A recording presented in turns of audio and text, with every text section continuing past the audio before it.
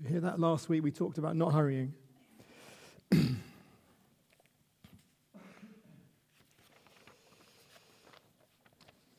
You'll be pleased to know that I am not going to go through a line-by-line exegesis of what David's just read to us.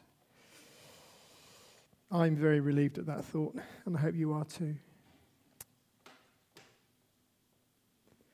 In his second letter to Timothy, and in chapter 3 and verse 16, Paul writes these words: "All Scripture is God-breathed and is useful for teaching, for rebuking, for correcting and training in righteousness, so that the man or woman of God may be thoroughly equipped for every good work."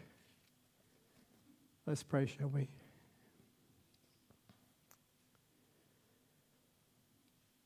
Father, what a privilege it is to have your word.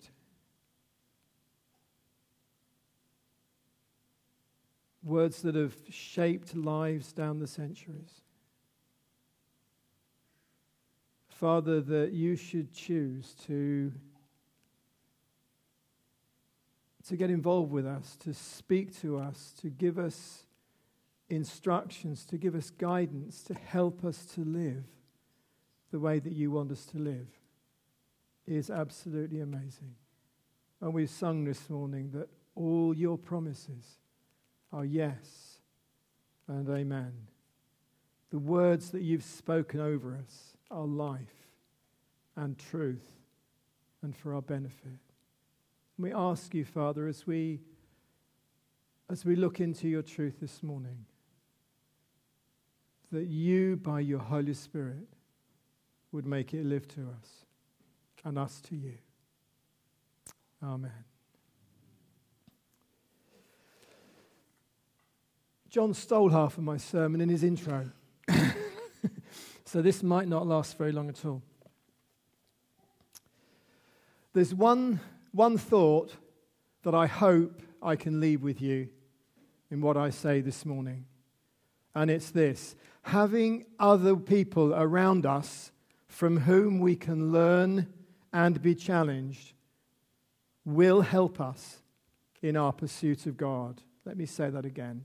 Having others around us from whom we can learn and be challenged will help us in our pursuit of God. As John said, this is the last in the series that we've been looking at particular aspects on the pursuit of God. The first thing I did when I looked at this, I went to Wikipedia and I said, what does pursuit mean? What does it mean to pursue God? According to the dictionary definition, to pursue is to chase, to follow, to hound, to shadow, to trail, to track.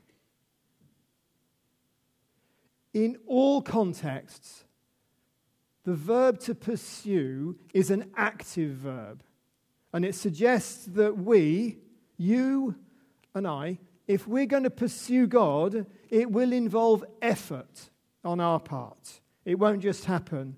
It's not that we suddenly become Christians and everything becomes clear and our lives are totally transformed and we never have to work at anything for the rest of our lives.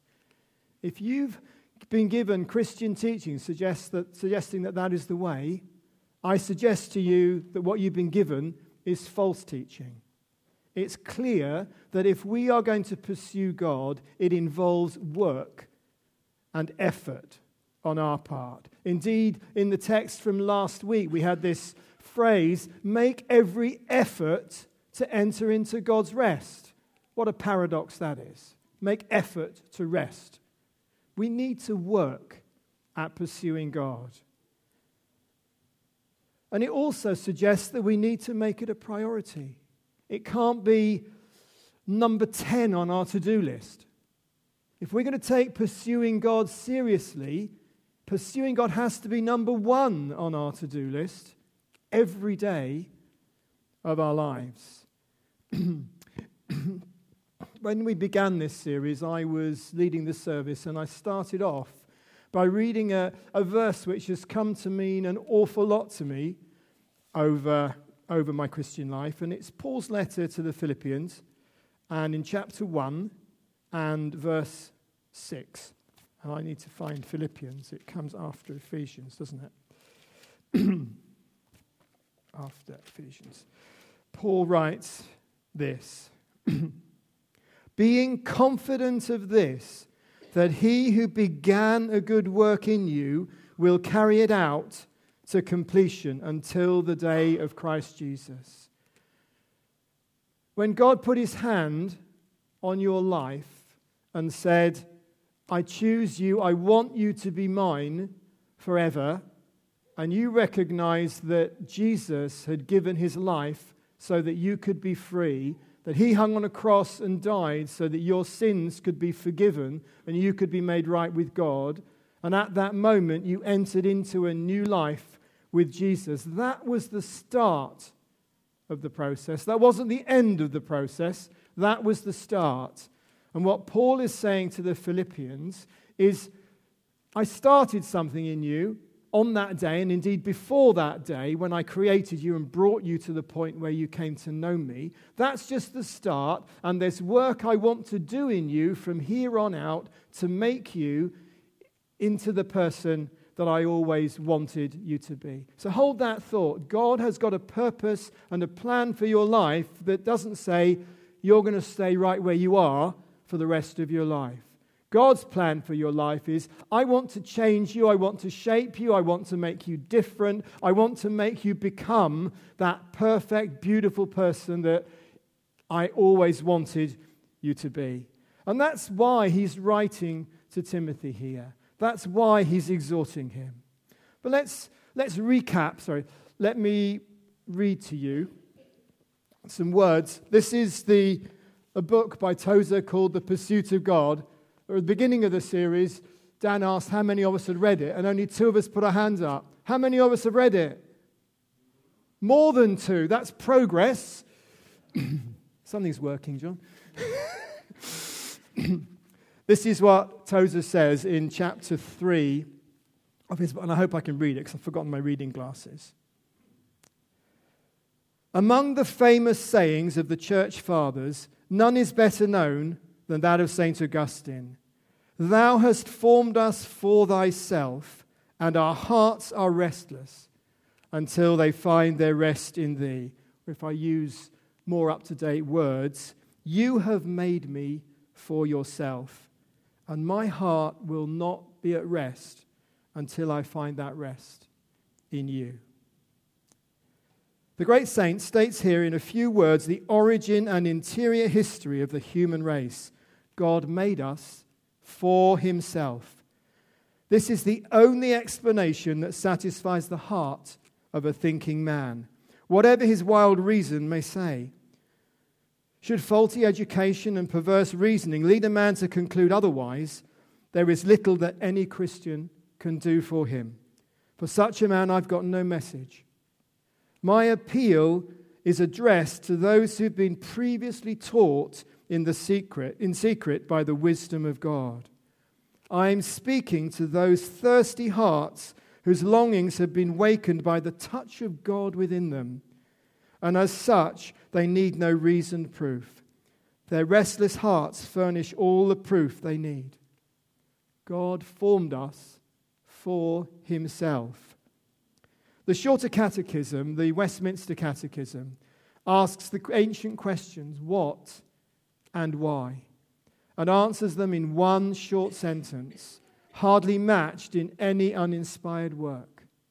Question: what is the chief end of man? Answer: man's chief end is to glorify God and enjoy him forever.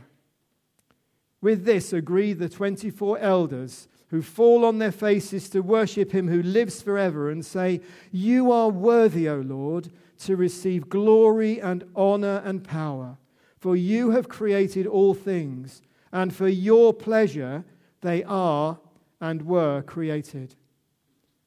God formed us for his pleasure. The pursuit of God is really entering into what God made us for in the first place. We won't be truly satisfied deep within until we discover God's heart for us as individuals, God's heart for us as a church. And that's a progressive thing that will take us for the rest of our lives. Let's begin by reflecting on the earlier parts of the series. Initially, John gave an account of the revival in the Hebrides, which started with two women very advanced in years, committing themselves to pray on a regular basis and believing God that he would do something to change their community. He saw that prayer. He saw their hearts. He answered that prayer. He sent a man to go and to minister the truth. And they saw people falling on their faces without any contact with anybody else at all. It's just somebody's walking on the road and suddenly they're on their knees seeking out for God. That revival, that desire to pursue God at all costs. Then Dan looked at us having divided desires. If pursuing God is one of a number of things that we think are important, we'll never really get it. Pursuing God has to be with undivided attention. It has to be our single primary focus. In order to do that, we need to put prayer first, as Jeff spoke to us about. Prayer is the kernel. Prayer is a relationship with God. That's how we communicate. That's how we develop. And Amber challenged us to have that character of generosity. God's heart is generous toward us. Can we be generous toward one another, toward those in need? And then last week, John talked to us about discovering God's rest, moving at God's speed, moving in an unhurried way. As we said, John, the topic this morning is accountability.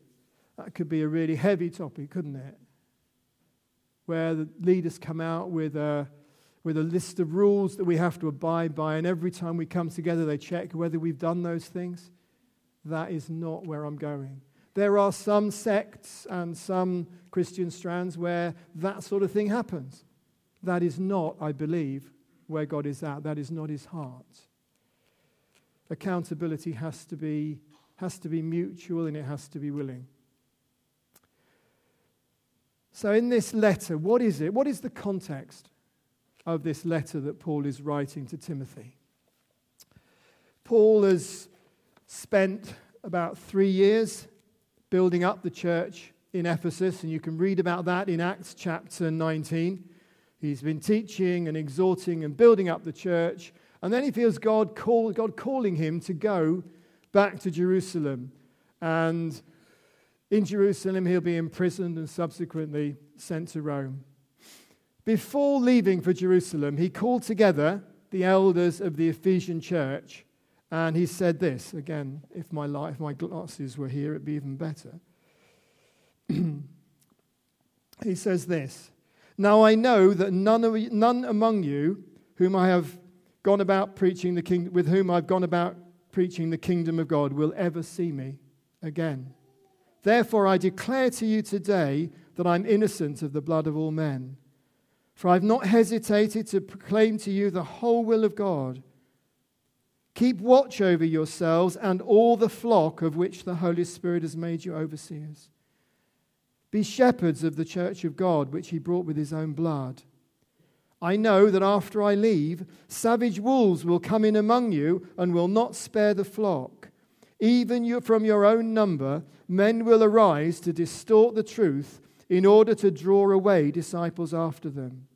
So be on your guard. Remember that for 3 years I never stopped warning each of you night and day with tears." So Paul is saying to the elders of the church that he's built up over 3 years, I'm going away, and when I do, look after what I've entrusted to you. Care for the people, care for the flock, look after them so that they will grow. And I'm warning you, there will be people who'll come along and they'll try and feed you lies, as David read out in the beginning of the passage that we had today, that there will be people who'll come and declare things to you that aren't true. Just as an aside, lots of people stand up here and preach on a Sunday morning. How do you know whether what we're saying is true or not? I could be feeding you a pack of lies this morning. How would you know whether what I was saying was true or not? Do you go away afterwards and take what you like out of it, forget the bits that you don't like, and continue to live in your life as if you haven't been here? Or do you swallow everything I say and think, oh, it must be right because it's the person up the front, or John last week, or Amber the week before, or Dan, or others who've come and spoken? How do you know whether what I say or what anybody says is right? The measure has to be, does it stack up with this book? Is what's being said consistent? If it doesn't fit with this, it's not true.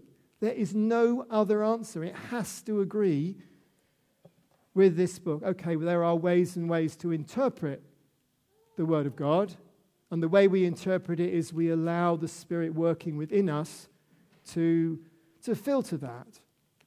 And also we talk to one another.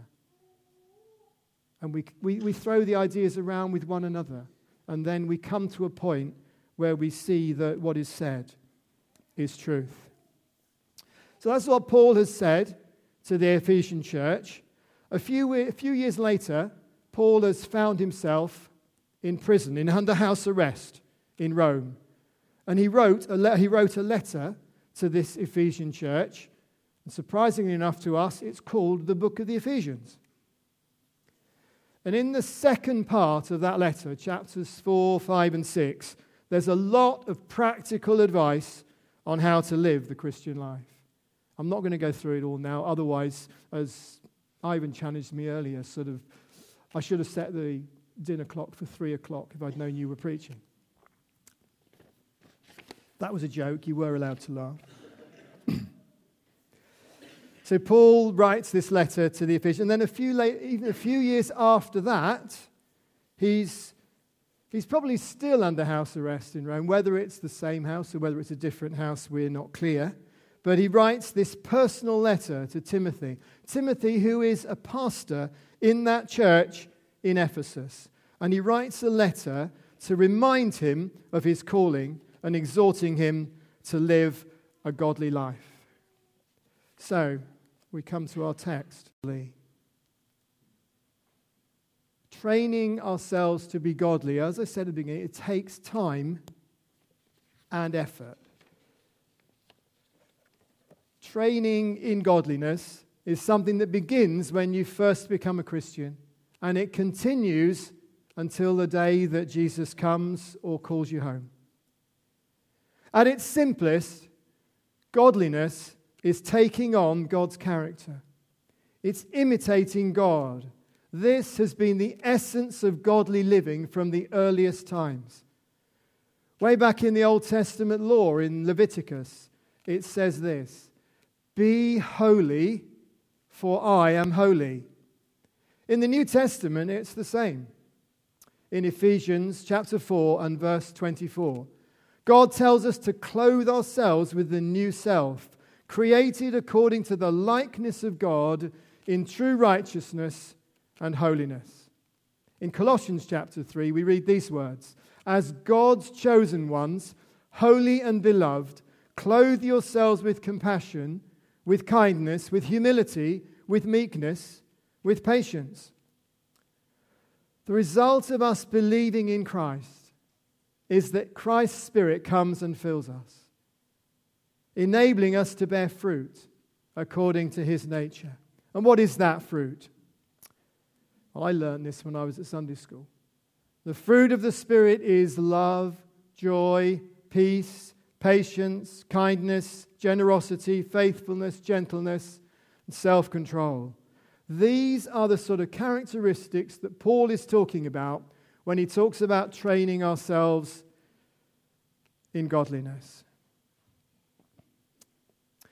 Later in this letter to Timothy, in the passage that Amber referred to 2 weeks ago, Paul links godliness with contentment. In chapter 6 and verse 6, he says, godliness with contentment is great gain. Why is that? Because contentment indicates that we're willing to trust God to look after us, whatever our circumstances. And godliness shows us that we're preparing to meet him in his kingdom. Now, just want to point out that it's not only Paul who speaks of godliness. This is what Peter says in 2 Peter chapter 1. His divine power has given us everything we need for life and godliness through our knowledge of him who called us by his own glory and goodness. These things he has given us, through these he has given us very great and precious promises, so that through them you may not participate in the divine nature and escape the corruption that is in the world by evil desires. For this very reason, make every effort to add to your faith goodness, and to goodness knowledge, and to knowledge self-control, and to self-control perseverance, and to perseverance godliness, and to godliness brotherly kindness, and to brotherly kindness love. For if you possess these qualities in increasing measure, they will keep you from being ineffective and unproductive in your knowledge of our Lord Jesus Christ. See, there's a real progression, there's a real development, there's a sense of there's a goal, there's an aim, there's a purpose that Paul and Peter are saying, this is where I want your life to go. If you will imitate me, if you will grow to where God wants to take you, these are the qualities that you should see in increasing measure. By the way, I'm a failure in all of this. Don't think I've arrived, because I haven't. So, Paul says, train yourself to be godly. The first thing I want to say about that is that it involves personal responsibility. Paul says, train yourself. Nobody is responsible for your spiritual life and your spiritual growth more than you are. It's up to you to make sure that you grow as a Christian. It's not up to me. It's not up to John.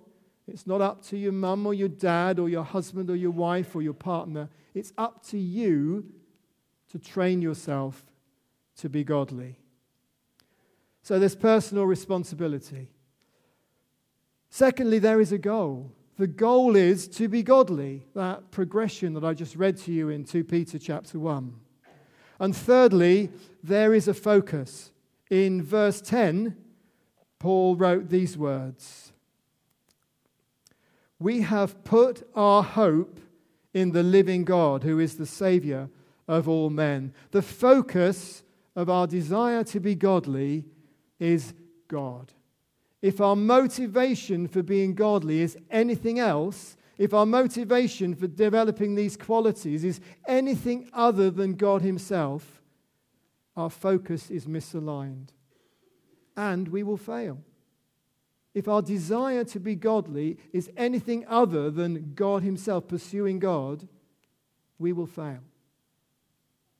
But our focus has to be the right one. Now,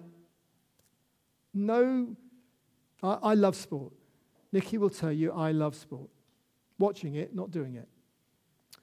No top athlete that I am aware of achieves their goals without training. You don't just waltz into the Olympics and run the final and shatter a world record. It just doesn't happen unless you've got fancy new Nike footwear, which makes it easier. No athlete achieves their goals without training or without coaching or without advice or without encouragement from others.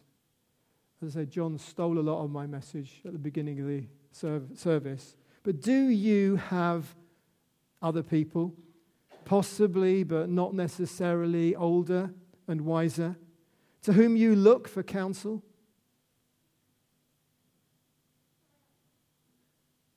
Or are you in a position where you can provide that encouragement to others? Can you think of another Christian that you admire or respect? What is it in them that affords that admiration? Think about it for a minute. What is it in that person or persons that affords that admiration?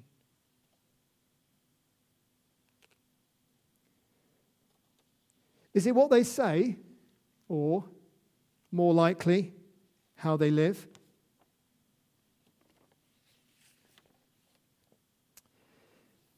Here in verse 12, Paul exhorts Timothy to set an example in speech, in life, in love, in faith, and in purity.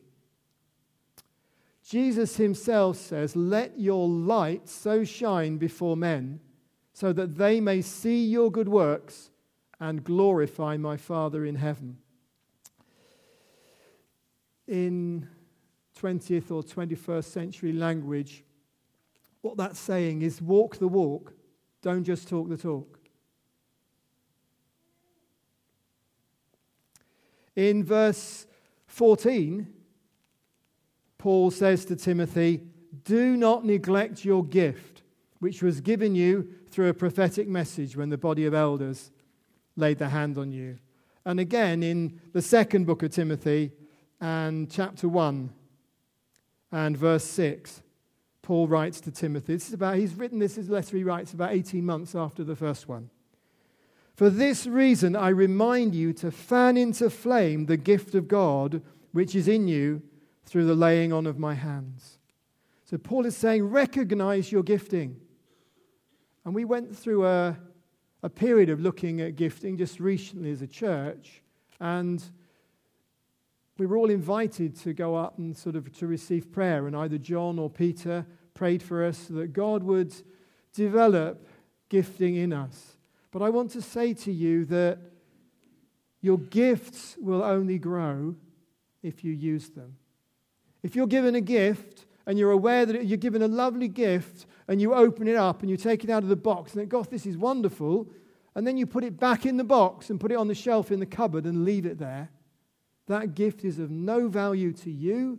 That gift is of no value to those with whom you could share it. Paul is exhorting Timothy to not neglect the gift of God that is within him. I don't know what that gift is for you. Please don't neglect it. Look for opportunities to use the gift that God has given you. The gifts need to be used and developed, otherwise we can become stale and ineffective. Maybe the answer, as John alluded to earlier, is to get involved in one of the teams, to explore whether the gifting, the prompting that God has put in your heart can be best used in some of the areas where we're looking to develop service within the church. Last week, John referred to our vision as a church, and I remembered it so well that I had to go back onto the website to make sure I quoted it correctly. We aim to help anyone and everyone do life with Jesus, so that individuals, our local community and beyond, can flourish.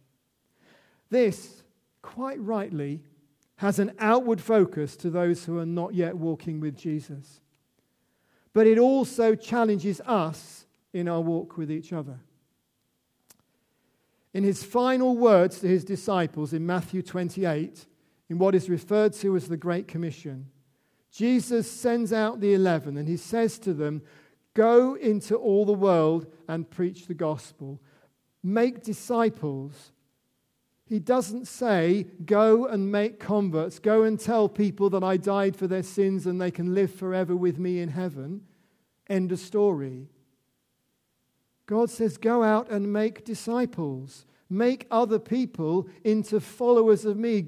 Bring other people to the point where their one priority is to pursue God the Father, to discover Him and His purpose for them more than anything else. Discipleship is a lifelong process. How can I help you, and how can you help me in our walk with Jesus? What can we do for each other to encourage each other to get closer to Jesus, to move along that trail in 2 Peter chapter 1 of developing those qualities that make us more like Jesus? How can we cultivate that fruit of the Spirit in each other's lives? Am I more loving, more caring, more peaceful, more self-controlled now than I was a year ago or 30 years ago? Don't all answer at once. I would say that I'm not the best person for determining whether that growth has happened. You are. And I won't know whether that's happening unless you tell me. In love, of course. We need each other. We need to be accountable to one another. God has not put us in this body to live as isolated people who come together for an hour and a half once a week. God is building us into a community where we love and we care for one another, where our relationships with one another are important. And the reason for that is that as we're all looking and getting closer to God, as we stimulate one another, it brings us all closer to one another. You know the analogy of the spokes on a bicycle. On the outside of the tire, the spokes are quite far apart, but they're all going into the center, and they go in, and as they get closer to the center, they get closer to each other. If our heart is to pursue God as individuals, and we're training each ourselves in godliness, we will, by definition, get closer to one another. A final passage, and John referred a little bit to this as well at the beginning. This is what the writer to the Hebrews says. Therefore, brothers and sisters, since we have confidence to enter the most holy place by the blood of Jesus, by a new and a living way opened for us through the curtain, that is His body, and since we've a great high priest over the house of God, let us draw near to God in sincere heart, in full assurance of faith, having our hearts sprinkled to cleanse us from a guilty conscience, and our bodies washed with pure water. Let us hold unswervingly to the hope we profess, for He who promised is faithful. All His promises are yes and amen. It doesn't say that. And let us consider how to spur one another on toward love and good deeds. How can we spur each other on to love and good deeds? And let us not give up meeting together, as some are in the habit of doing, but let us encourage one another, and all the more as we see the day approaching. It's one final plug.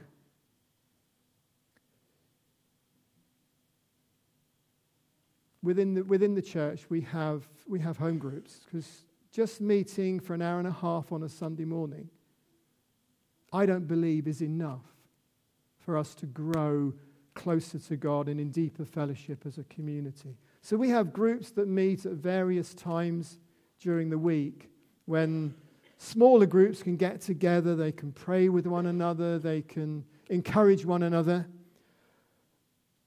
And I would like to really encourage you, if you're not part of a home group, maybe you only recently started coming to the church, or maybe in years gone by there have been reasons why you haven't been able to. Let me encourage you to think very, very seriously about the benefit to our pursuing God, to our training to be godly, that there is in spending time with each other, in submitting to one another, in sharing with, in saying, I'm really struggling with this, or this has really worked for me. Can you help me? Can you pray with me? Have you been through this sort of experience yourself to help me to know how I can grow better, how I can become more the person that God wants me to be? I think I'm going to leave it there, but just give you that strapline that I started with. Having others around us from whom we can learn and be challenged will help us in our pursuit of God. Amen.